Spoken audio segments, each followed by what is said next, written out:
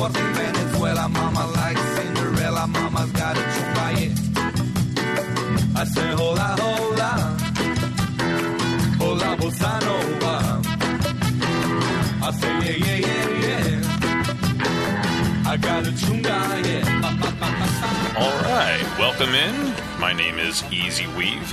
This is Easy Does It, and for the first time ever, I will not be following that up by saying well, I'm sure I've screwed this up in the past, but a part of the DBN network. Nope, a new chapter has started here today, or at whatever point in time you are hearing this, as we are now no longer the DBN network. We are actually officially a part of Dawgs By Nature. And this is for some of you, for many of you possibly, it's probably like not really going to be any difference at all. In fact, it really shouldn't make much of a difference at all in the way that you take in the program one way or another. But it's significant from a kind of identification standpoint. We've always been known as the DBN network, and now we are just all under the umbrella of Dawgs By Nature, which is the site from which we all kind of originated and got to know each other and kind of began this connection, this relationship that we have. And so it's kind of a cool thing. The distinction is, always in the interest of being candid. And we got to hear a little bit from our owner this week, and talked about that earlier. As it turns out, the two broadcasts this last week, the post-game show after the Steelers' loss, and then the post-Hugh Jackson firing and subsequent press conference between John Dorsey and Jimmy Haslam. That was on Sunday and Monday of this week, respectively. And so, or last week again, depending on when you are listening, or maybe even, further into the future, but you'll get it. I'm confident of that. You'll get it at that point. But we are today, part of the Dawgs By Nature platform. And what that means is that it's expansion. It's a broader reach. It's we've and how this all came to be. We and kind of those two things together is that we started this little network, the DBN Network podcast platform, over 2 years ago, the start of the 2016 campaign, right on the beginning of that season. So we've been around for some fun times, and it was a venture that we kind of began, those of us that were part of it from the very beginning, and there's not very many, but it's evolved over time. But it was a kind of a separate thing. In fact, we were always very specific that the DBN network was not officially affiliated or related to DawgsByNature.com, even though we had kind of a symbiotic relationship and promoted each other in mutually beneficial terms, and happily so. It's always been a positive relationship with and of course, I myself have been a part-time writer for Dawgs By Nature for also the last about a year or 2 years or so. I forget now when I started doing that. And before then, I was an amateur writer. I did the fan post thing for quite a while, and am about, 50,000 comments deep into the commentariat, if you will, on the so point is I've been a part of Dawgs By Nature in one way or another for a while anyway, but the DBN network was a separate thing. But recently, the folks at the parent company approached us and said, "Hey, we're doing this for other sites, and we think that this is like the perfect thing. You guys are already doing it. Let's make it happen, baby." I'm paraphrasing it. It was and so we worked together and made it happen, and so here we are today. Officially a part of it, and it's an exciting thing. I'm pleased with how it's all kind of eventuated, and we're happy about it. What we're hoping for is that it allows for broader reach, better quality, more opportunities for things to provide to you, the listening audience, better content on a more consistent quality basis, and coming along with this kind of original formation, the podcast transition from the DBN network to the Dawgs By Nature platform, which will still be available. I mean, that's the thing, is that anywhere that you were listening before, you'll be able to listen to now. Although if you were listening exclusively on the SoundCloud platform, like if you were subscribed there and you were listening through that, or if you were on the app, which there was a lot of people on the app actually, you'll have to, it won't be part of that won't be part of where that's not where the shows are going now. It's going to the Dawgs By Nature platform, which is available anywhere that you are listening to podcasts. It's on Apple Podcasts, Google Podcasts, Spotify, Stitcher, wherever you go. Just put in Dawgs By Nature and you'll get it. So that's another thing. One of the things we had kind of complaints about is the kind of the lack of availability in some of those venues. So that's certainly been not just. It's been exacerbated. So, and of course, the same kind of connection and relationship that we always had continues. So it's all good. But in the spirit of that, there is, as I say, larger reach now and expanded platform. So there are probably some folks that haven't heard this program before and haven't heard the other ones. I say there are folks that are coming with me in this venture, because I've been around from the very beginning. But and the others have, to varying degrees, been around for a long period of time. But Thelonious 7 with Straight No Chaser is always, he's just one of my favorite people anyway. And he is just awesome. So they probably the longest, I think, tenured of those that are around. My man Gin and Tonic has the long table, where he talks with a variety of folks and has his New York Browns fan perspective. But he's they've been around for a while now and enjoy that program. Our guys Josh Finney and John Colosimo. If you haven't heard of him, he's a sharp guy. As is Josh. You may know Josh because he's been around. He's been a writer on Dawgs By Nature for a long time. And the two of them together have a great program. This Believe Land is Our Land, which was kind of a fan-based title. And they actually have a new program. If you're listening to this, you probably can hear theirs, their latest one as well. One of the first ones to join the new Dawgs By Nature platform. And then, of course, I can't leave out our men Big Town Brown and Darth Batman. Again, these are guys that you'll know very well if you ever hang around Dawgs By Nature anyway. And they have their program Absolute 10 and 6, and they, of course, are all about everything good with the brown and orange, with Brian Hoyer sprinkled in for no reason in particular. And so we've had and there's a variety of other folks that have been contributors that aren't necessarily in the official way that the programs that I just listed that are the official part of now the Dawgs By Nature podcast. It is a podcast network, but it's not like we had the DBN network. It's just Dawgs By Nature, where wherever you get podcasts, just Dawgs By Nature, and you'll be able to get the stuff that we do. And to varying degrees, I'll probably be a little bit more chatty. Y'all know me. I'll probably have more programs than the others, because I'm planning on doing it at least twice a week now, whereas I was doing it for the most part over the last 2 years, predominantly after every game. Never missed a game. And then during the off season a couple of times, typically on Sunday. But now when I'm, now that we're committed, right? Now that we're stepping up into a better situation with, good partners and so on, my schedule will go up to, one on Sunday, one on Thursday. So kind of one, immediately following the aftermath of whatever happens, which hopefully will be more good than bad than we've seen so far this year.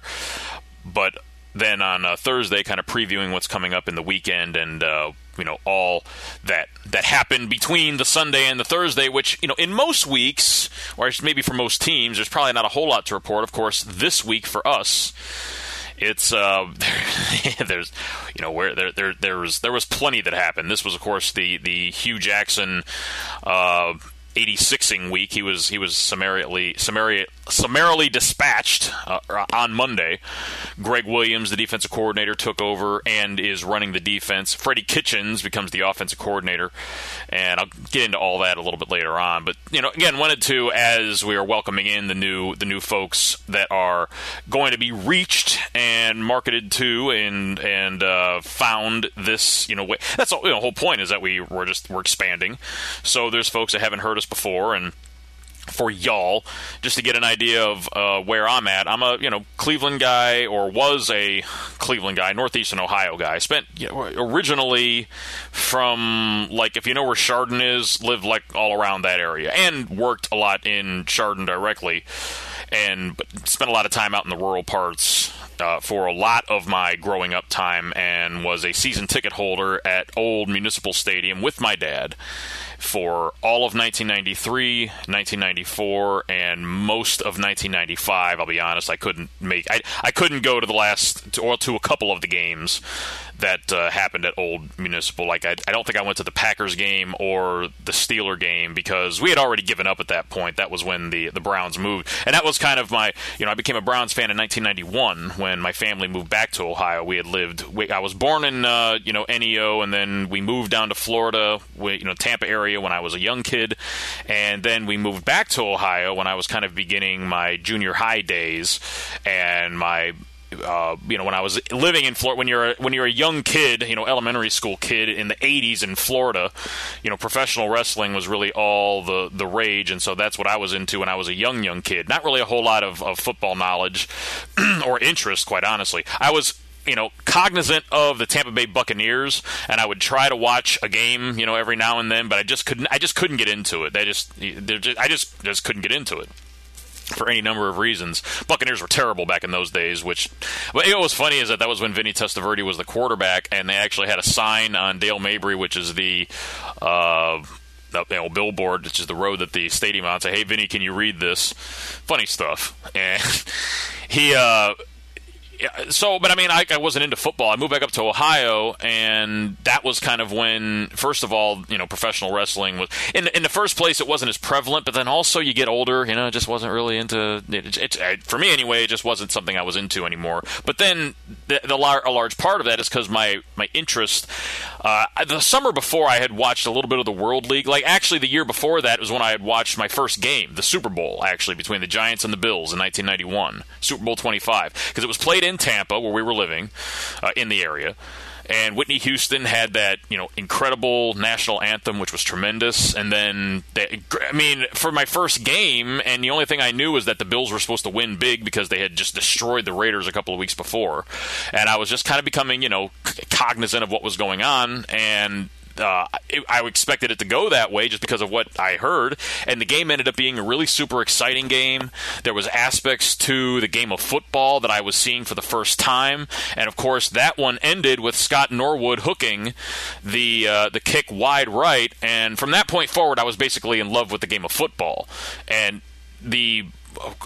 of course it's that's the Super Bowl. There's not really a whole lot of, in those days you got the Pro Bowl afterwards, which isn't really worth watching at any point. But then that year, there was also this thing called the World League of American Football, and there were several teams. There was a team called the New York, New Jersey Knights. There was the Orlando Thunder. There was also a bunch of teams, like the London Monarchs won it all that year. And there were the Barcelona Dragons, the Rhine Fire. Some of these survived. They ended up becoming part of NFL Europe. And there's even more that the Frankfurt Galaxy, and probably even more, a couple more that I'm not remembering, but while that was, by today's standards, and probably even by the standards of that day, not terribly entertaining football to watch, for me it was more or less the same rules as NFL football. That was the whole point. They were trying to introduce NFL style football to the Brits and all of Europe, and so the game itself the rules for the most part were NFL rules. So for me, it was like a good way to learn kind of what the game was all about, kind of learn what the specs of the rules and just the idiosyncrasies of, and I really started to enjoy it. And then so the following year, it just so happens right around school time, I moved back to Ohio, which of course is the same point in time that the season is starting, and everybody that now are becoming my friends, they're all Browns fans, every one of them, And so that became something. I was like, I had already gotten into football. My dad had been a Browns fan. He had tried to watch the Browns when we were in Florida, but this is, the 80s. There wasn't Sunday Ticket or anything like that, and so it would be few and far between. Although I remembered him watching like later on I would appreciate the drive, the fumble, and everything else. I just wasn't all that interested, but he was, he was. So I knew that he was, that he loved the Browns. And that, of course, made a big point in my wanting to follow them, get into them. And it took all of one game. I was watching Bernie Kosar, the quarterback, hit a long touchdown pass, 60 yards to Michael Jackson, who wore number 1. And the Browns beat the hell out of the Patriots. And that was the first Browns game that I watched, and we won. And that was I was hooked from that point forward. And so the following year saw my first game at the stadium. It was a Monday night game against the Dolphins, where Bernie got he actually got a broken ankle in the second quarter. John Offerdahl, the middle linebacker of the Dolphins, got a sack. Bernie was beat the hell up the week before in Indianapolis. The Colts won 2 games the year before, sacked Bernie 11 times in opening day, and the Browns lost that game 14-3. The following week, the second week, they're playing on Monday night against the Dolphins. That was the game I was at with my dad and my brother. And the Dolphins get out to this big league. Bernie breaks his ankle, but stays in the game. And then in the fourth quarter, he uncorks this 60-yard pass to Michael Jackson again, and that kind of lit the fuse. They got the offense going. They finish off the drive with a touchdown, makes it 20-10. Then Mark Higgs, the Dolphins running back, fumbles on the next drive for the Dolphins. It's picked up by David Brandon, who was a linebacker for us. He scampers in from 25 yards or whatever it was and scores a touchdown. Now all of a sudden it's 20-17, and the place is going nuts. I had never experienced anything like this. I had been to lots of professional wrestling matches, so I'd been around a competitive thing in a large crowd, but nothing compared. I had never experienced anything like Cleveland Stadium erupting in that type of setup. And I was, full-on maniac, falling in love with this team, more and more by the minute, part of my development. And then we stop the Dolphins again. We get the ball back. Bernie then proceeds to drive the team down and, completing passes, converting third downs, finally gets it down to the goal line where he throws a touchdown pass to Mark Bavaro, who catches the ball, flips over upside down, and lands on his head, bounces off his head, and into the end zone. I mean, it's serious. I mean, he lands full, and he was a big dude. He was a huge guy, actually. Bavaro was a great player. And he scores the touchdown, and so we go ahead 23-20, missed the extra point. And this was back, and it was Matt Stover, missed the extra point. So we're down 23-20 at that point, but it doesn't matter because the Dolphins take the ball. There's 1:10 left in the game. Dan Marino goes right down the field and proceeds to get a first and goal at the 1. Mark Higgs punches it in from 1 yard out with 10 seconds left, and we lose the game 27-23 in my first ever live game at the old stadium. And, it was the perfect first game to go at and, have that sort of, Monday night and walk away with the crushing disappointment. It would be a good forerunner to really this entire experience that has unfolded now 27 years later. So, that later on that year, my dad and I went to, a few more games. We saw the game against the Green Bay Packers, which was Brett Favre's 4th start of the season, which that season was his first year starting. It was the 4th start of his career, and I think it was the 4th or 5th. I mean, it was shortly into his NFL career, and the Browns defense throttled him that day. And we went to a few more games, and one of the games that we went to was later on in the year where we're playing the Houston Oilers. It was the final game of the regular season, and saw Clay Matthews break Jerry Shirk's all-time sack record. And that was an incredible experience because Jerry Shirk was a fan favorite. Clay Matthews had played for the Browns for, I think, 14 years at that point. And the place was just going nuts. I mean, he comes around the corner, he sacks Cody Carlson, who was Warren Moon's backup, playing the game in place of Moon, who was injured. He comes around the corner, he sacks Carlson. The place is going, it's going berserk. And of course, as again, these are all the forerunner of my. And by the way, we're in playoff contention. If we win that game, we actually have a shot of getting in the postseason. I think we were like 7-7 at that point. And but instead, what happens is, and then very next play, Carlson throws a screen pass to Lorenzo White into the teeth of a blitz. It goes for 64 yards, and that sets up Houston. They score on a touchdown pass to Ernest Givens a few plays later, and we lose. And then we lost the final week. Now, actually, what ended up happening, though, is 2 weeks later is when Houston played up in Buffalo and had the greatest comeback of all time. That was with Frank Reich and the Bills down 35-3 and coming back and winning that game in overtime 41-38. So that was, after seeing the Oilers do that to us 2 weeks later, it was pretty sweet watching that comeback. And I always liked the Bills anyway because that was kind of the thing. Like, you'd watch the Browns in the regular season. By the time you got to the postseason, they were out of it. And so the Bills were kind of the team that I would watch in the postseason because you had somebody to root for, particularly since they played the Steelers a couple of times, I think. At least once. But at any rate, the following year, 1993, that's when my dad and I got season tickets. And opening day 1993 was one of the greatest things ever. We were playing the Bengals, and I remember this game like it was, it just was one of the greatest. I mean, that whole time, like that, particularly because I was spending time with my dad, and we'd get there early. We'd watch, all the ceremonies before the game, and that one in particular, they had the Blue Angels there before the game, and which were awesome. If you've never experienced that, it's one of the greatest things ever. And they had them flying before the game. Now, I don't know how they coordinated this or if it was just a happenstance, but it was seriously one of the most impressive things I ever experienced. In the end of the third quarter going into the fourth quarter, there's a situation where the Bengals quarterback, David Klingler, gets a pass interference penalty called on him. Wait, not called on him. He draws a pass interference penalty by throwing a pass out. And so that leads to a 1st and goal at the 1. The first and second down part of that series, the Bengals don't get anywhere, and they flip it, then moves on to the fourth quarter. They run on the first 2 plays, get nowhere. It's now 3rd and goal from the 1, starting the fourth quarter. They incomplete pass on 3rd down, sets up 4th down and 1. They decide to go for it, and incomplete pass on 4th down, and it was a goal line stand. The place, and it was a sold out game, first game of the year. And the place is going, it's going crazy because we're up by 6, I think, at that point. And right at the moment that the crowd was at like the zenith of its, excitement and exuberance, the Blue Angels come by and they skim the top of the stadium again. Like right at that moment, it's chill-inducing thinking about it right now. It was so incredible, that experience.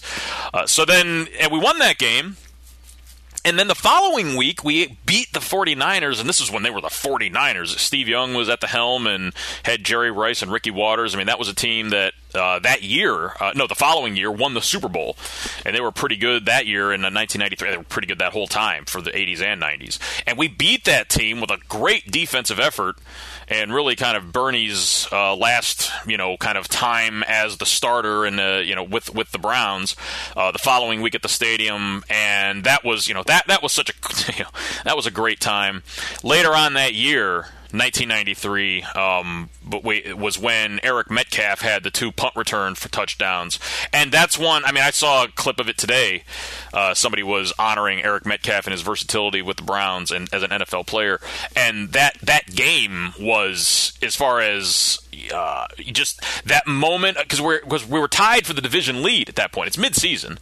And we were tied for the division lead, and we won that game 28-23. Metcalf's second punt return for a touchdown happening inside of 2 minutes on another sequence that I could explain for you, chapter and verse, but I'm not going to do that. But that was a great moment. Really felt like, man, this team is going to go somewhere this year. The following week is when the Broncos came to town. They just absolutely, wiped the floor with us. There's a moment in that game, though, and I always love recounting this, where there's like a TV timeout or something, and all of a sudden, out of nowhere, there's a chant that starts, Elway sucks, Elway sucks, Elway. And I'm here to tell you that within 30 seconds, it was the entire stadium. And I mean, it was clear as a bell. Sometimes and I listened to it on the broadcast, because I record, in those days, we had the technology of setting the timer on your VCR, so that way you could record the broadcast and go back. We had it all. We had it set up back in the 90s. So that's what I did, and I listened to it, and you could hear it clear as day. Elway sucks. Elway sucks. And I mean, this was during a TV timeout and a drive that he was playing, and he proceeded to come back on the field after that, goes right down the field, and shreds our defense because we were no match for him that day. The Broncos stomp us out. And Bernie Kosar, I actually left the game before this happened. My dad and I are leaving because it's like they're getting beat down. They're like, might as well get a jump on the traffic. So we're listening on the radio, walking back through the Muni lot. Nev Chandler calling a Bernie Kosar touchdown to Michael Jackson on a play that he apparently drew up in the dirt. And it's like, all right, well, And by that point, he had already lost the starting job. The only reason he was playing is because Vinny Testaverde, the starting quarterback, had gotten injured. It's funny how Vinny gets back into the conversation. Well, the next day, Belichick cuts Bill Belichick. Oh, yeah, by the way, if you didn't realize this, Bill Belichick was our coach. And Belichick cuts Bernie Kosar. And that was a big, huge, controversial moment. People were I was angry about it. I loved Bernie. I actually had a Bernie Kosar Dallas jersey in protest because Bernie went to Dallas, ends up winning a Super Bowl ring with the Cowboys that year that we cut him as the backup quarterback, and did contribute to the Cowboys winning that ring as almost like karmic justice, kind of sticking it to the Browns. Even back in those days, that type of thing would happen. But in retrospect, it's a little bit more complicated than that. But I won't go into all of that, nor will I really get too much into the what happened after. We went to the playoffs the next year in 1994, and that was a great time. One of the really the most jubilant times that I can recall. And really, that year had some just fantastic games at home. There was one game against the Seahawks. I think we won it like 36-6. There was a lot of great games that year. That was such a fun time. And we won the playoff game against the Patriots, and then the next week it didn't go well in Pittsburgh. But then what came after that is the part where we've all been through it before, and maybe in a future episode I'll get into it in full. But I don't want we don't need to relive all of that pain. I just really kind of want to let you know where the origins of my kind of Browns fandom come from, and in many ways it's that moment at the end, after we beat the Patriots and we're going on to take on the Steelers, and we go and that game, it went wrong really quickly. And after that game, you're thinking, man, this team is good, though. We're going to get back there next year. And, of course, next year, in a very real sense, next year never happened, because 1995, the move happens and everything else. So for me, it's kind of like, 1999, it's ever since then, it's kind of like we need to get back to that, next year.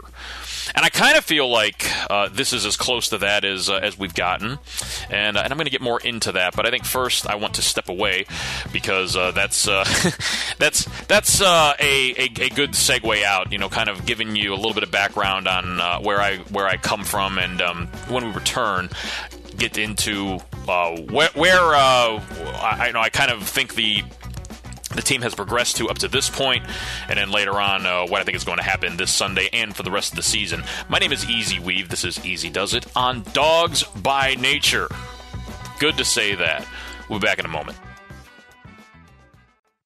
This Believe Land is Our Land with Josh Finney and John Colosimo. When literally we can't figure out a way to use the guys that are on the squad. It's maddening every week. And I think that at the end of the day, it's part of the reason that I think that Haley signed his death warrant. It was a question of stubbornness in how they choose to operate, an unwillingness to change, regardless of whose scheme and idea that is. I think that Dorsey probably looked at it and said, if I can't pull out which one of you is at fault for this, then you can both go. Yeah, and I'll tell you what, after a little bit of time to reflect on that, because I was very surprised, it actually was a nice departure from what we've seen, countless freaking times. How many times have we seen these power struggles play out? It was nice if this is what they were trying to do, is that nobody wins. You're both gone, and nobody wins the power struggle, and different is good. If you're going to look at it from that angle, I think this was a departure from what we see. Listen to This Believe Land is Our Land, only on Dawgs By Nature.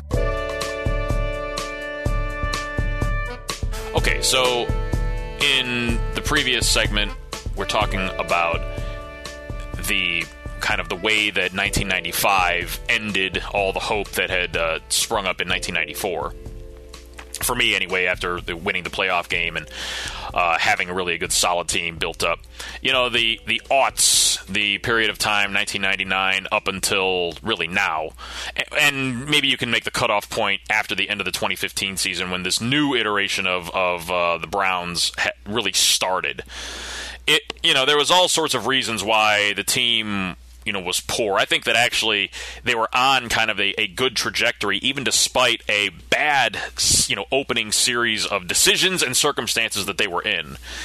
But Tim Couch was, he had it going, but Al Lerner passed away, and that created a situation that really just a sequence of events that really derailed that whole thing and put the Browns on a course where they kind of floundered for several seasons, and it was unfortunate to watch. Even though we did have a fun year in 2007, going 10-6, but then the following year going 4-12 wasn't acceptable. So of course we go in a new direction, and several new directions after that. We then have the momentous occasion of Jimmy Haslam purchasing the team in 2012, and from there it went from I don't like to be too cliche about things, but from the frying pan into the fire is an appropriate way to describe that situation, where as far as we were fairly dysfunctional, but for whatever reason his hand touching the things that would occur next were even more dysfunctional. And fairly spectacularly so in some cases, to the extent that we have, since that time now in 2012, Hugh Jackson, or I should say Greg Williams, who's now the interim active head coach, probably shouldn't call him the interim head coach until he gets fired, because he might actually just be the coach. Who knows? Maybe he does well and they keep him around. I don't think that that's outside of the realm of a possibility. But Greg Williams represents now the fifth head coach that Jimmy Haslam has employed since he took over the team in 2012. Now, he inherited Pat Shurmur, who's now the coach of the Giants. Fired him after the first season. Okay, fine. He's going to fire the new guy, or he's going to fire the existing guy no matter what. Can expect that. Not to say that Shurmur was great or anything, but actually the defense was the best under the Shurmur Dick Duran model. That was the best that the defense has looked in this entire new era. Then we're bringing Rod Chudzinski, who I thought had the makings of a very good coach. I thought he actually did very well his first year, despite having Brandon Weeden as his. Brian Hoyer was the savior that year, and he had to rely on Brandon Weeden and Jason Campbell for a lot of his quarterbacking. And the guy went 4-12. If nothing else, that should speak to just how terrible Hugh Jackson has been. But it really, I think, also speaks to how well, and plus there were games that we should have won that we, against the Patriots that year. That was the Josh Gordon breakout year. That was also the only really solid year from Jordan Cameron, and that happened under Rod Chudzinski. Well, for a variety of reasons, Chud was let go after 1 year, as was the combination of Lombardi and Banner. And so that ushered in the tenure of Ray Farmer and Mike Pettin, who got 2 years. And at this point, they then tried to cobble together with free agents and, draft picks that bombed out mostly spectacularly, although some of those picks do actually remain to this day. But the ultimate result was a roster of misfits by 2015 that had been, guys that, for example, on our defensive line, although this sort of thing is less important today as it was back then, but you had a bunch of guys that were really kind of brought in to play in a 3-4 after we had done a quick switch from a 3-4 to a 4-3 and then back to a 3-4. A lot of these guys were brought in to play a 4-3, and now we're playing in a 3-4 scheme. They were just all out of position, but yet they were there because they were guys that had been acquired, and so they were part of what the existing coach was doing. It was at that point, and even with that, you had a team that was, that had plenty of veterans, but that weren't very good, and for the most part were pretty expensive. And while we had picked up some good draft capital, the decision was made to totally, and I mean completely, bottom out at the end of the 2015 season. And so a couple of things happened. First of all, we fired Ray Farmer and Mike Pettin. And then we brought in, by the way, the combo of Pettin and Farmer, 10-26, 10-25. What was their record over? I think that was a record over 2 years. I could be wrong. Yeah, because they played 8. So what? 10-34. 10-22. Yeah, because 32 games. That's what it was over 2 years. So how much better was that combo? But then, again, people talk about talent. So what we did is we just completely, anybody that was even close, basically anybody that was a veteran that could be re-signed wasn't at the end of the 2015 season. So anybody that had a contract up, and there were guys, Travis Benjamin, not Kelvin, Taylor Gabriel, of course, Mitchell Schwartz, and Alex Mack. Although Alex Mack was never going to ever come back. I don't care. Nobody can ever convince me Alex Mack was ever, under any circumstances, going to sign with us at the end of the 2015 season.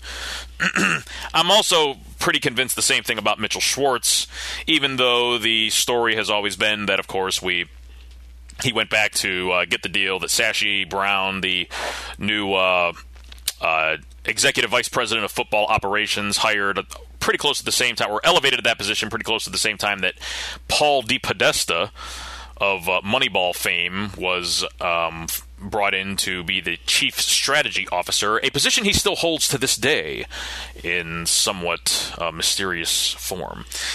But the Mitchell Schwartz situation, I think, was always one where he was trying to use us to drive up his value.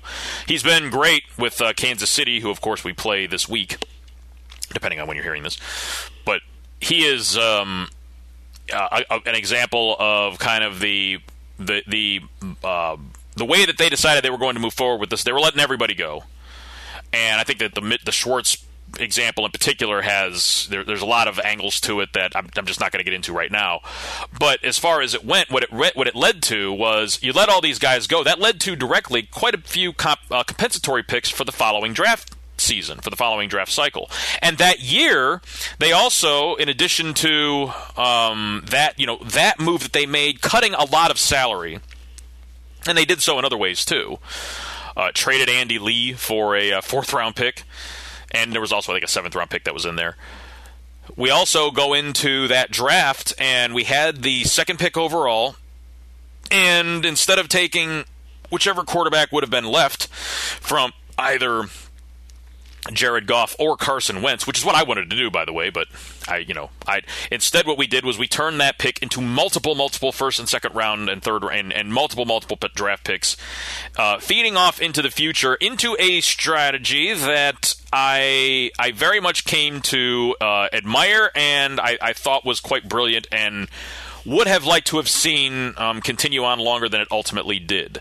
But because of that, we ended up adding a lot of young players in the 2016 and 2017 draft cycle. In 2017, with a lot of those compensatory picks, we really didn't have a whole lot of guys hitting free agency, so we spent more on free agency going into the 2016 season, but unfortunately it didn't help us to improve the record at all, although in my humble, if estimable opinion, I think a lot of that has to do with the guy that was on the sidelines during that entire time. Be that as it may, the approach really allowed for a couple of things to happen. Bottoming out like that, it put and by removing the veteran presence, you bring in all of these young guys. Well, they're the ones that are going to play because there are no veterans around to beat them in the experience. Now, what that means, though, is you have a lot of guys that made a lot of mistakes those first 2 years. And I'm not, totally beating on Hugh Jackson. Certainly, he had a lot of young, and that's why a lot of people gave him, clearly the benefit of the doubt after going 1-15 in 2016. But then after going 0-16 in 2017, there was still even some grace extended. And I think people would have even been gracious towards him if some of these games this year had gone our way. But that didn't. The Raiders beat us, and they just got destroyed by the 49ers, who aren't that good. So it does speak to something. But at any rate, the strategy that we had employed there of totally tearing the thing down and kind of forcing the young guys to all play, improve, get better, kind of force-feeding them reps in that way, while, of course, what it means is that, and in the process, throwing a lot of different options at the quarterback position. Like, we draft Cody Kessler in the third round. A relatively large investment, third round pick is nothing to sneeze at. But if the guy works out, then it's an absolute bargain. If he doesn't work out, not a whole lot lost there. It's kind of the same thing with Robert Griffin. We bring him in. He was the starter ultimately, and the idea was, he had a bad couple of years of falling out with Washington. But he had a tremendous rookie year. You figure this is one of the highest-rated guys coming out of college. Hugh Jackson, the ground shook beneath my feet and so forth. It may have worked out. It was a relative, in fact, in that case, it was a tiny investment for a potentially massive payoff. And the thing of it is that if it doesn't work out, then it means that it not working out means that you lose games. If it does work out, then hey, guess what? You have solved the quarterback position, and now you can move on to other things. And you did it, by the way, on the cheap, which means you can utilize your big assets and resources into sharpening those other positions. Obviously, the quarterback being the most important one. And so what we did is we took reasonable shots while deferring our big shot. The big shot could have been taken. I mean, look, it could have been taken that first year. We could have stood pat and taken either Goff or Wentz, and I would have been fine with doing that. The big shot could have been taken the following year in 2016. And look, if you don't know me, I was somebody that was very unabashed in my love, adoration, appreciation for, and very high willingness to draft at number 1 overall one Patrick Mahomes. It didn't go down that way. I was also, very much on the Myles Garrett bandwagon. I was good with whatever Sashi decided he wanted to do. And this is where a lot of the, kind of the trusting in the process and believing in what was going on came into play. With number 1 overall, with question marks at everybody at the quarterback position, but though, again, I would have even been okay with Trubisky. And I think that will end up being, and although there was, I preferred Mahomes slightly over Trubs. In retrospect, yeah, I probably should have preferred him much more over him. But either way, Mahomes was my number 1 over, between the two. And if we would have gone that direction, I would have been fine with it because it means that the entire team was behind the decision and they were ready to move forward with the guy. And so to me, that was the whole thing. You needed to have harmony. You need to have everybody on the same page. You need to have everybody singing the same song and coming at it from, kind of the same position if you're going to have a chance. And so with that in mind, when we select Garrett number 1, I'm thinking, okay, well, maybe we can get, either Trubs with a trade up, or wait and see if one of them falls to 12. Didn't happen that way. Mahomes gets snatched up by Kansas City, who had a sharp GM that, made the move of their life. That trade was the trade of Kansas City's, destiny. And so we're sitting there at 12. We could have taken Deshaun Watson.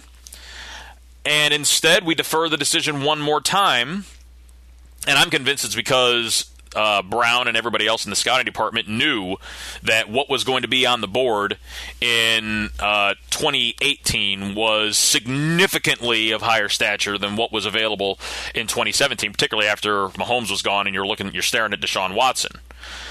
And so at that point, we trade out again. We get more assets. One of them turned into the 4th pick overall this year. Now, then you've got what ended up, and then we take a reasonably high shot, what ultimately turned into a pretty good investment in number 52 overall, drafting DeShone Kizer.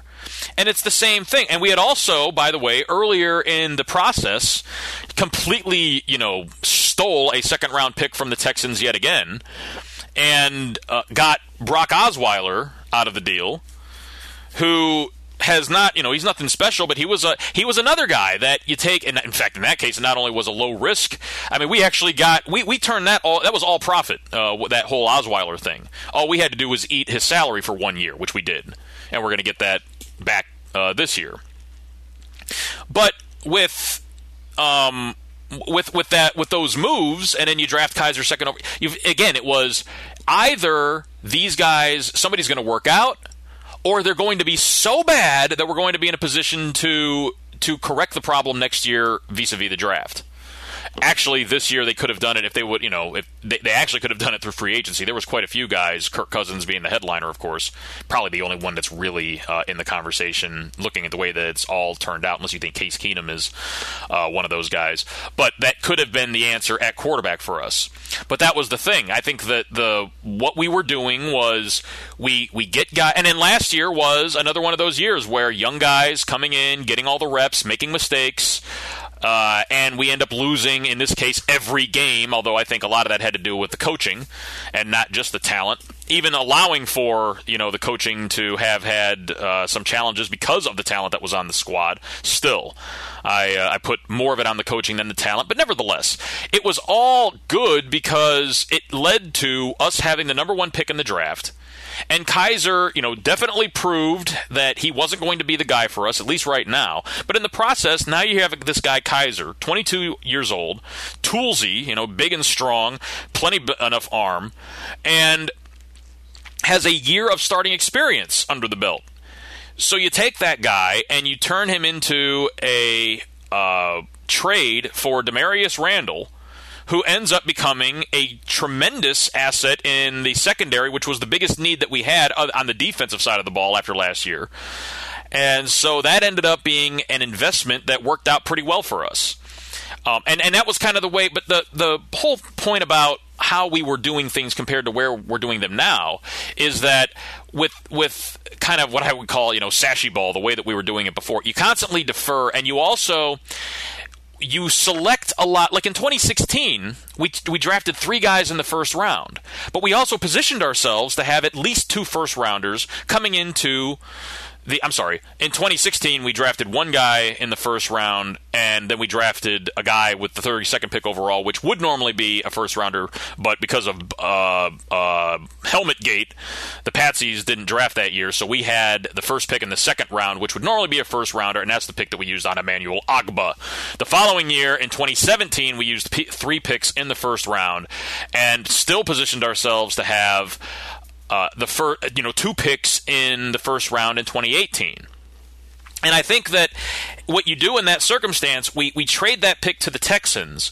So you're trading it to a team that's likely to start a rookie quarterback at some point in the year. And if you play the law of averages, as well as Watson appeared to look his rookie year, the average played out that if you end up starting a rookie for most of your year, you're going to have a bad year. Watson got hurt. Okay, fine. That's all part of the gamble, right? And it worked out for us. We end up with the 4th pick overall. And I think that if so in the process of having a lot of high value, because we had, I think in 2016 or 2017 we had something like 5 players drafted in the top 65, and we had like 6 players originally that we could have drafted in 2018 in that same, and that's premium. I mean, Larry Ogunjobi was the 65th player overall that year. So that was kind of the strategy, and I think that this year, so when Sashi ends up getting fired, so we'll never know. But for example, we probably still continue to draft a quarterback with the first overall pick, and I still think that would have been Baker Mayfield, quite honestly, had Sashi still been around. But with the fourth pick overall, I think we probably would have traded that down and got massive assets, and probably end up drafting 2 or 3 first-rounders in 2018 and have 2 or 3 additional first-rounders in 2019. Now, maybe... and I don't, this, by the way, I'm not telling you that you're wrong if you think this, but maybe you think that Denzel Ward is worth more than all of those additional picks. That's fine. I'm not even going to disagree with that, and I'm very happy with Denzel Ward. I just really liked the concept of constantly flushing your roster with high premium prospects, even if you don't hit on all of them, even if you only hit on half of them. What does that mean to be adding a quality first rounder every year to your roster? That was kind of the whole point of this, Sashi Ball Moneylytics model that we had going on there, or at least the way that I, envisioned it. And you combine with that I was talking earlier about kind of the mishmash of players that we had following the 2015 campaign. It had been like this for a long time. After we fired Romeo Crennel at the end of 2008, beginning in 2009 with Eric Mangini, we went through a period where we were replacing our coaching staff every other year. And in the case of Chudzinski, it was 1 year, after 1 year. So what ends up happening is,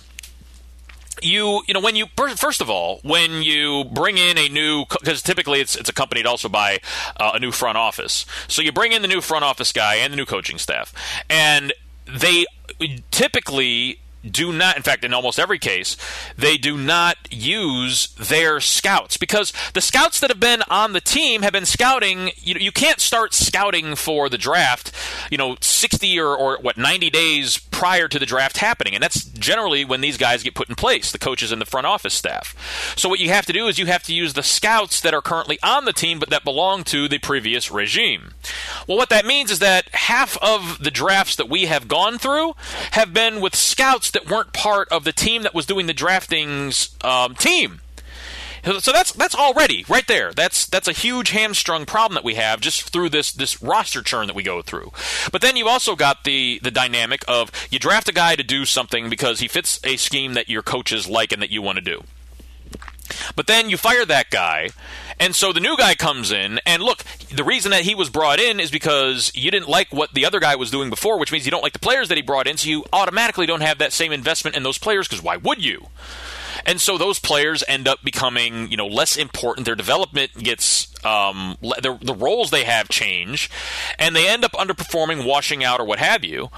And it ends up just becoming whereas for other teams, and every other year, by the way, we are changing schemes because we're bringing in new coordinators offensively and defensively. I think that this last 2 years may be the first time on defense that we've had the same scheme in 2 years, maybe since Dick Duran, maybe Jim O'Neill. Offensively, it seems like we're changing schemes every year, and that doesn't help with the development of young players. And it doesn't help with players that, those guys that we let go, that same class of guys that I was talking about earlier, Travis Benjamin and Schwartz and Gabriel and Tayshaun Gibson and all those guys that were part of the first expungement that Brown did, that just releasing all of those guys that were coming up on contract renewals. Those guys had played for 3 head coaches in 4 years.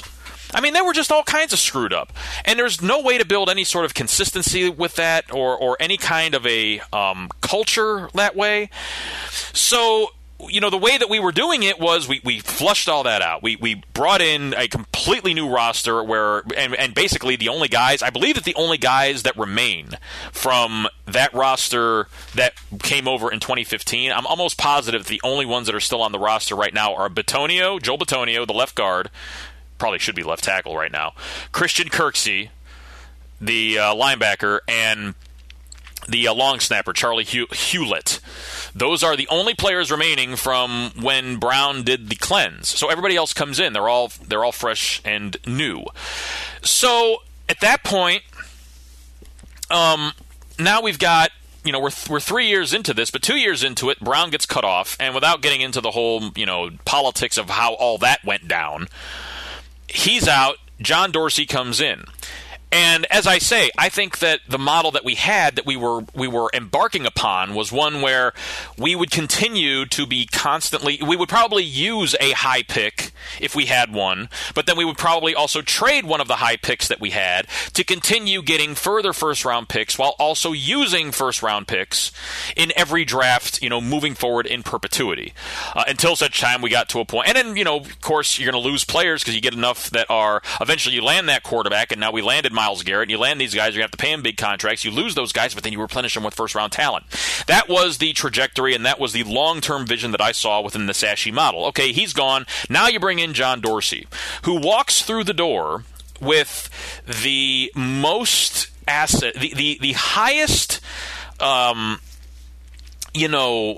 stash of assets when it comes to draft picks and cap space that any team going into any offseason has ever had.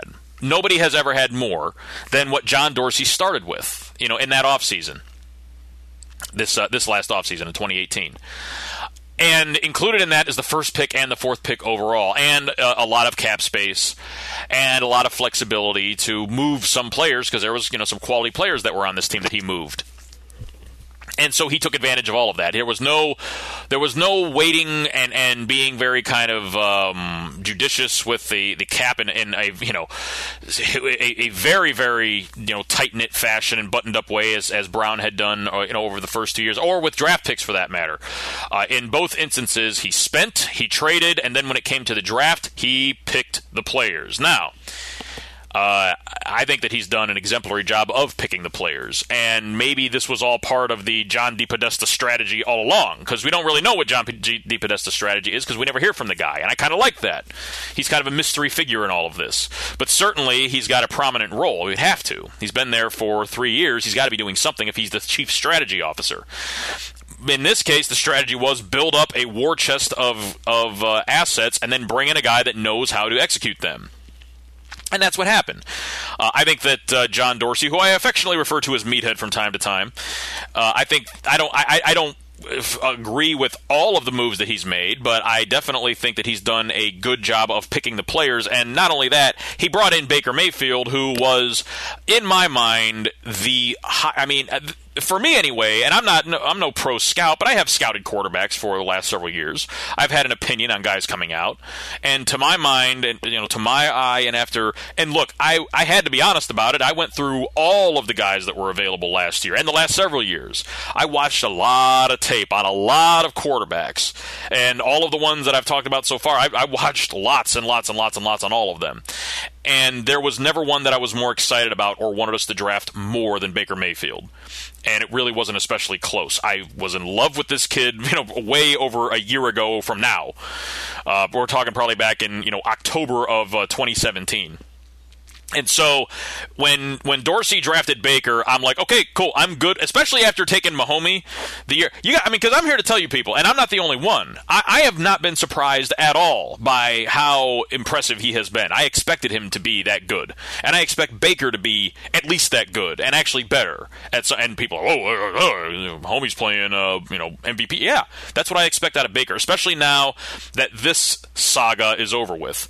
But as I say, I'm not totally, down with everything that old Meathead has done, but this decision this last week to, and I don't believe that it was totally done by Dorsey. I think that he has input with Jimmy Haslam, so that's good. I think that ultimately, at the end of the day, it's going to be Haslam's decision on all of this stuff, because that's the way that he runs his organization and the way he's going to continue running his organization. I think he said as much the other day in the press conference.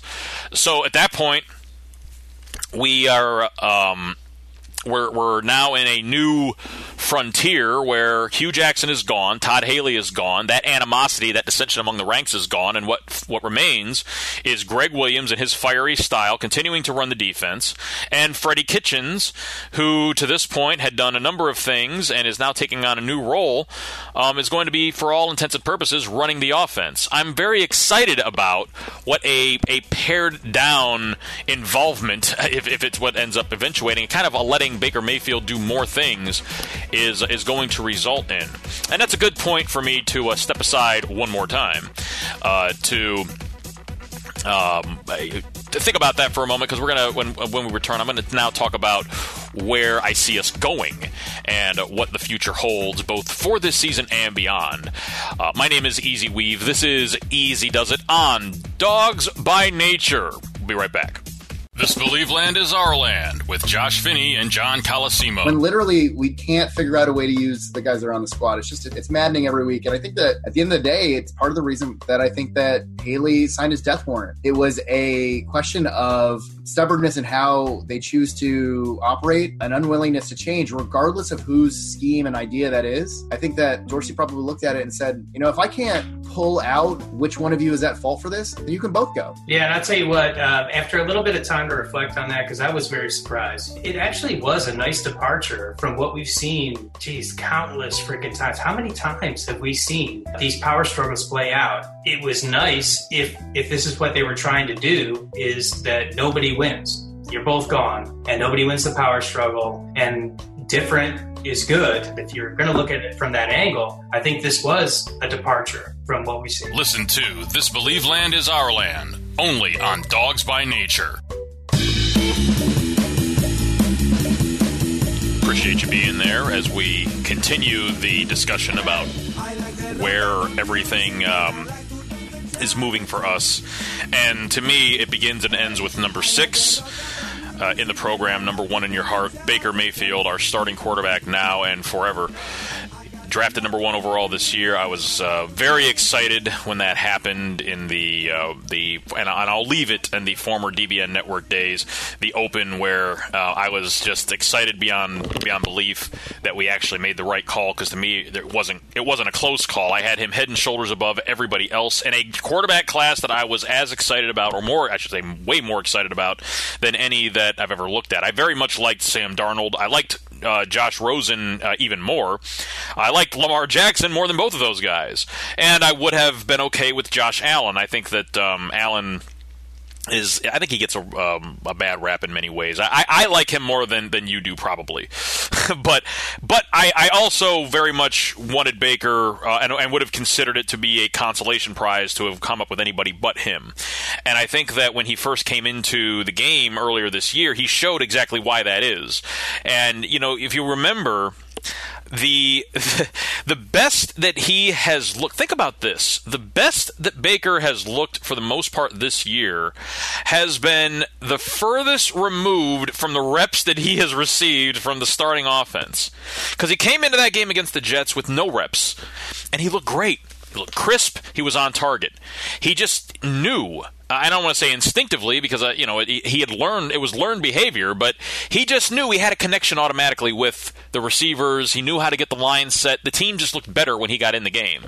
And then things started to really get worse. It's really bizarre. He came in looking great, and then it kind of seemed, particularly after or during maybe the Los Angeles Chargers game when he hurts the foot, he really had seemed to play constrained, and you'd think, okay, that's just a bonehead rookie day, and these days are going to happen, rookie going to rookie, all that.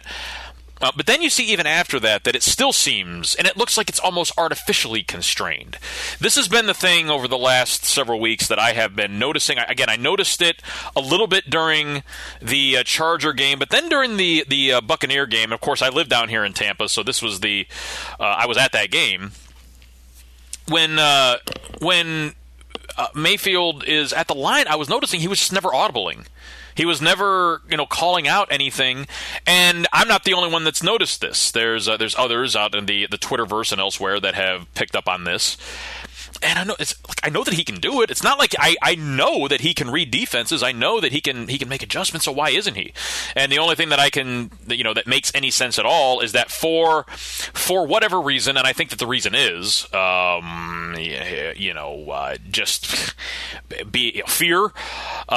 He was instructed to basically whatever the play is, that's what the play is. You don't adjust anything. You just run the play. Okay, so that leads to us being eminently predictable and non-responsive to anything that the defense is doing to us and against us. So we end up doing nothing offensively, and I think we've seen a lot of that. A little bit of a break from that in the second half against Tampa Bay, and then what happened? And I think that the reason for it is, you go back to those first, 2 games, the first one against the Jets and the second one against the Raiders, his first start against Oakland. He had some turnovers in those games. Had, dropped snap, had a fumble, a couple of fumbles, on some strips, had the pick at the end of the game. And my way of looking at it is, all right, look, when you are a rookie coming into the league with no reps until, you're thrown into the action and now you're live with the first team. But you are doing advanced level stuff like he was doing. I'm good with there being some mistakes sprinkled in there. If you remember, he put up, 66 points in his first 6 quarters. I'm willing to put up with some turnovers and some growing pains when you got that going on. I had no problem with that.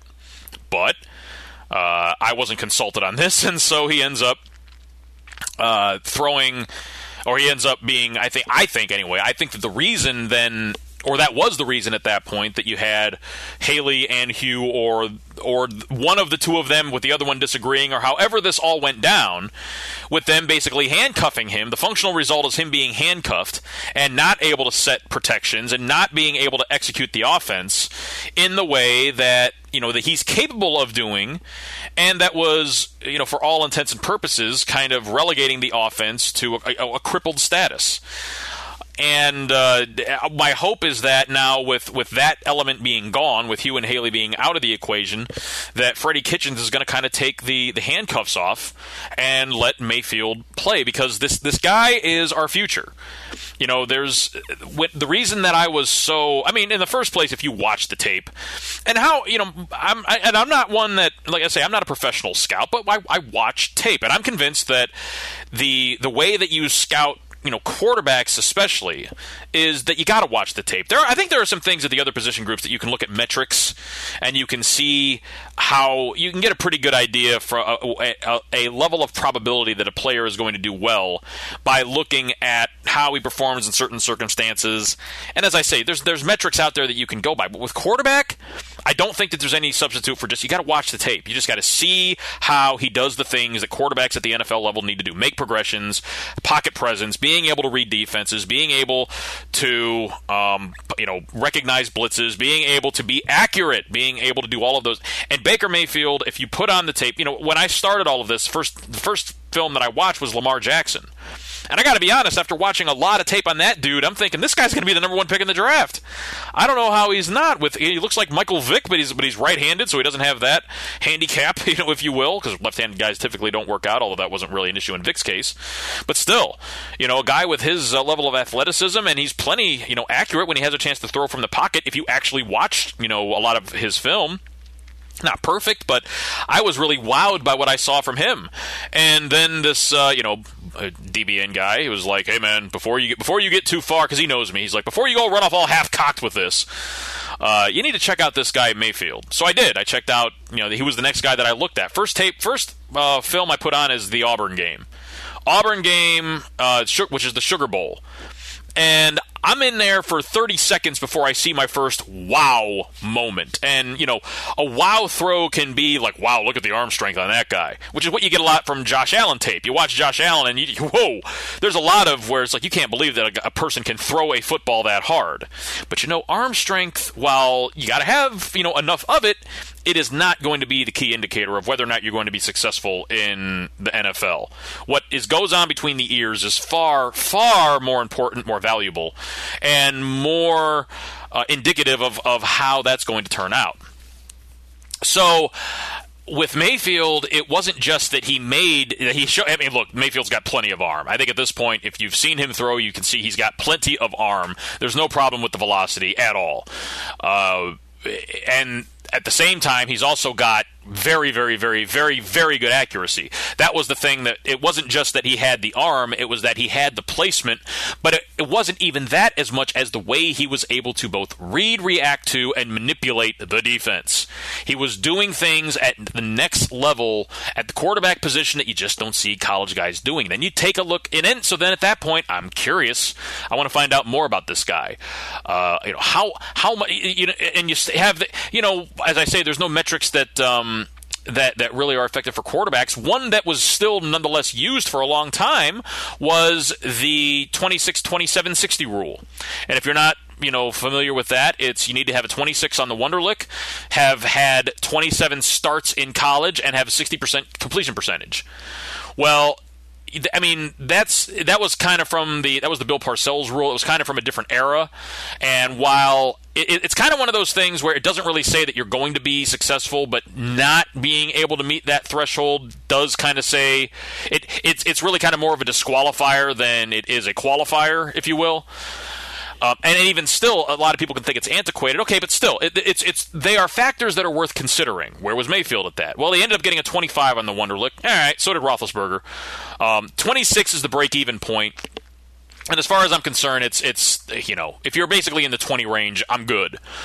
Because it's just a weird test. If you've never taken it, you should. You may have a better appreciation for anybody that scores high on it. It's like Ryan Fitzpatrick out of 48. That's nuts. That's banana sandwich. So when it comes to that, you take it as a data point, but how much weight you put on it. All right, the next thing is number of starts. Mayfield had, and the metric, what you want is 27. That's basically 3 seasons. Or 2 full seasons and part of a third, however you look at it, or 2 full seasons with a lot of post-season games. Well, in Mayfield's case, he had 48 starts. That's insane. That's a lot of experience. And then you look at and then the completion percentage, I think he was, up near, I think for his career, he was like 67, 68%. And then you look at what he actually accomplished. And look, college records don't really mean a whole lot. Even winning championships don't mean a whole lot. But the way things are done does say something. I mean, it does count for something at some point. And at the point where Mayfield in his junior year set the all-time college football efficiency record, and then comes back the year later, his senior year, and breaks his own record, okay, that says something. But to me, when I dug in even further on this, the thing that I found out even more was attitudinally. This is a guy that walked on to Texas Tech and ended up becoming the first true freshman to start an FBS opener ever. To walk on and start at quarterback for an FBS opener as a true freshman. Nobody's ever done that before. And it spoke to a mental toughness and obviously an ability that you have to have. You have to have the swagger. You have to have the drive. You have to be able to confidently walk out there and kind of grab that, and risk, everything if you don't make it. And he ends up doing that, getting the job at Texas Tech. Well, then he ends up getting replaced at Texas Tech by a guy named Patrick Mahomes. And so what he ends up doing is instead of, kind of accepting that reality, he transfers to Oklahoma where he has to walk on yet again. And once again, now he had to sit out a year, but once again he walks on and wins the starting job, walks in there and tells the coach, I'm going to be your starting quarterback. And sure enough, he goes in there and he does it after having to sit out a year. Actually had to cause the NCAA to change their rules.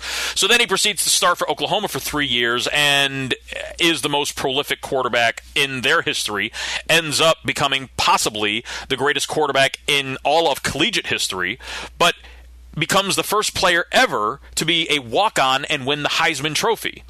Now, the thing about that particular thing is a guy that wins the Heisman Trophy, what it speaks to is that they are all guys that are going to be kind of at the high level of the high school football ranks. Generally speaking, a guy that wins the Heisman is a guy that plays for a long, does a lot, achieves a lot, accomplishes a lot at the collegiate level, and that's because he got a lot of playing time and probably because he overperformed, and if he was overperforming and he got those opportunities, it's because he had a tremendous high school career. And it wasn't that Mayfield didn't have a tremendous high school career as much as just the way that it all unfolded for him. He was not the most highly scouted, highly recruited, so he ends up having to prove himself not once but twice. And that's just not something that other Heisman winners have ever had to do. So that level of mental toughness to me was the thing that really put it over the top. And then you see that with the way that he responded to certain things. Like he goes in, he gets in trouble, gets tackled by the cop, and gets, cited for something. He got in trouble for something. I forget what the charge was, but, he ends up having to, learn from that experience, and it was what it was.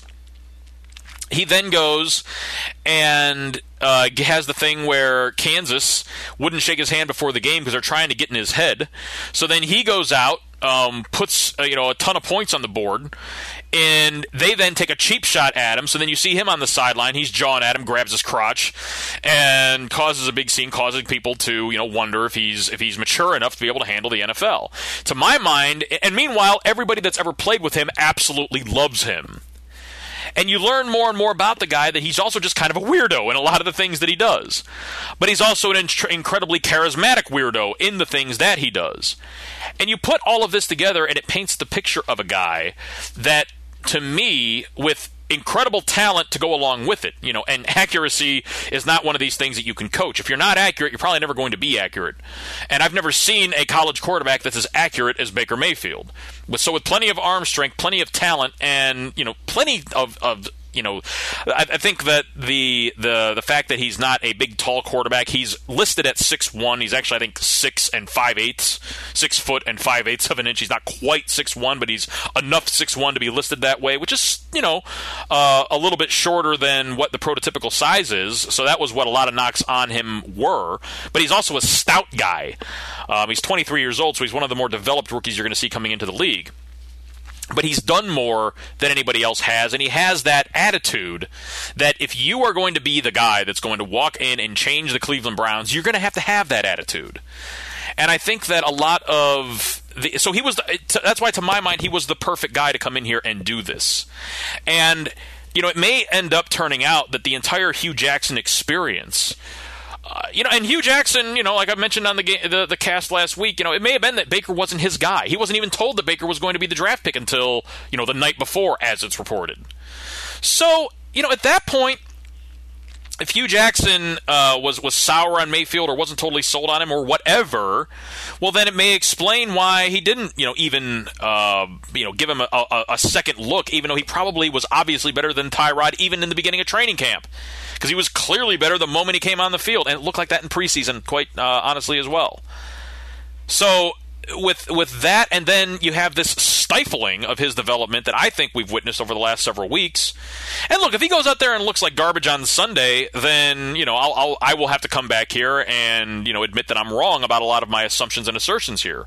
But at the same time, if he goes out there and looks like a stud, then I think that it's going to validate a lot of what my assumptions are here about the reason why he had been ineffectual the last couple of games and why I think he's going to improve ultimately.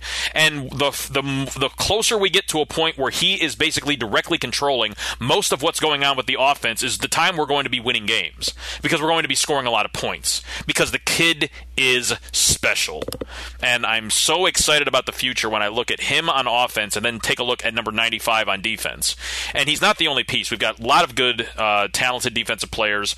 Many of them were the benefit of players that Sashi Brown brought in, and also draft picks that he acquired to bring them in. But John Dorsey is also responsible for kind of finishing the loop on a lot of it. And the roster overall, I think, is much better than what a lot of people realize, where we are. I think that with Mayfield being able to control more of the offense, I think that we're going to see a pretty drastic improvement in the offensive line this week. We'll see. I could be wrong about that, but, we're going to find out. Because the line looked a lot better earlier this year than it's looked the last couple of weeks. And there's a reason for all of this, I think. And I think that it's a lot more complicated than this stupid rookie going to stupid rookie. I think that it has to do with kind of the coaching shackles that have now been removed, and we're going to see a much better product on the field. And when that occurs, this is the great part of all of this, is the defense. I don't expect us to go out there and win a whole bunch of games this year. I don't really expect for Greg Williams to be giving serious consideration. I don't expect us to compete necessarily with Kansas City this week from a end of the game box score standpoint. But I think the team's going to look better. I think they're going to come out more fired up, and I think the offense is going to put up some points, and we'll ultimately end up losing this game. And we're going to probably end up still losing most of the games that we play for the remainder of this year. But it's fine. Baker getting out there, getting live reps in, getting better and better each week. We're going to win a couple of games as this all eventuates. And then at the end of the year, I'll tell you what, though. If, let's say we go out there and the offense looks much better. The defense, for the most part, still is getting shredded because so much of our problem this year has been a lack of unpredictability, as in a total predictability in everything that we do, and that being, a problem. With Greg Williams, if it continues like that on defense, even if he's the head coach, but the offense comes out and looks way better, and we have kind of a renaissance where the offense is scoring, lots of points every game, and Baker looks really good. I'm here to say right now, I would be very much for the possibility of looking at Freddie Kitchens moving forward as possibly, because you don't get to keep the coordinators. It just doesn't typically happen that way. You either promote them from within or you lose them when the new guy comes in, because the new guy's going to want his guys. I can't think of, and maybe you can, and you can always tell me, there's ways to get in touch with me. You can find me on Facebook, on Twitter, or also on, the articles that will accompany. So we're still going to write articles for these shows that we're now on the Dawgs By Nature platform. I think that, what happens whenever you get a new coaching staff in is they're just going to want their own guys, and and it just doesn't necessarily matter how good or bad. Well, it matters how bad they did, certainly, but it doesn't matter how good the guys that was there before do. So that's why I say, if Kitchens goes out and this offense really looks like it's humming, then I kind of like the guy and I like his demeanor. It may be something to look at, but there's certainly a lot of candidates that are out there, a lot of people that a lot of people like. And I'll be happy to go down this, this path. Whoever it is, I just want them more than anything else to get out of Baker's way, because I think that we got this if we just let him develop. He's going to, if we get a good coach that's innovative, that can draw up some offensive game plans, that can actually get some guys open, then, my friends, we are on the cusp of some really, really good times. And maybe Jimmy Haslam, if he does end up, hiring somebody, that this time he gets the right guy. And we'll see.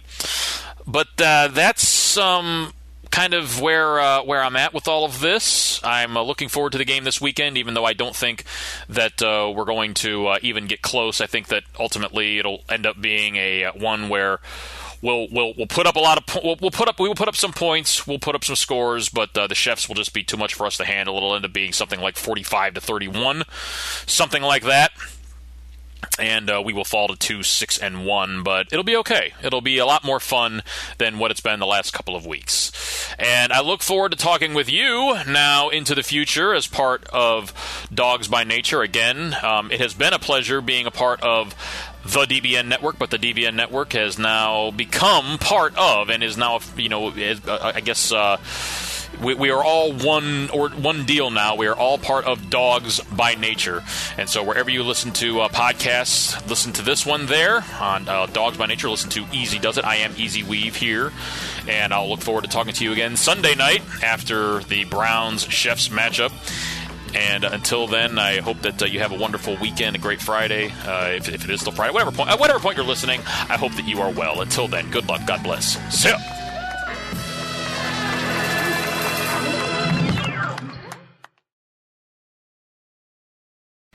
Hello, you're listening to Simone de Rochefort, one of the hosts of The Polygon Show.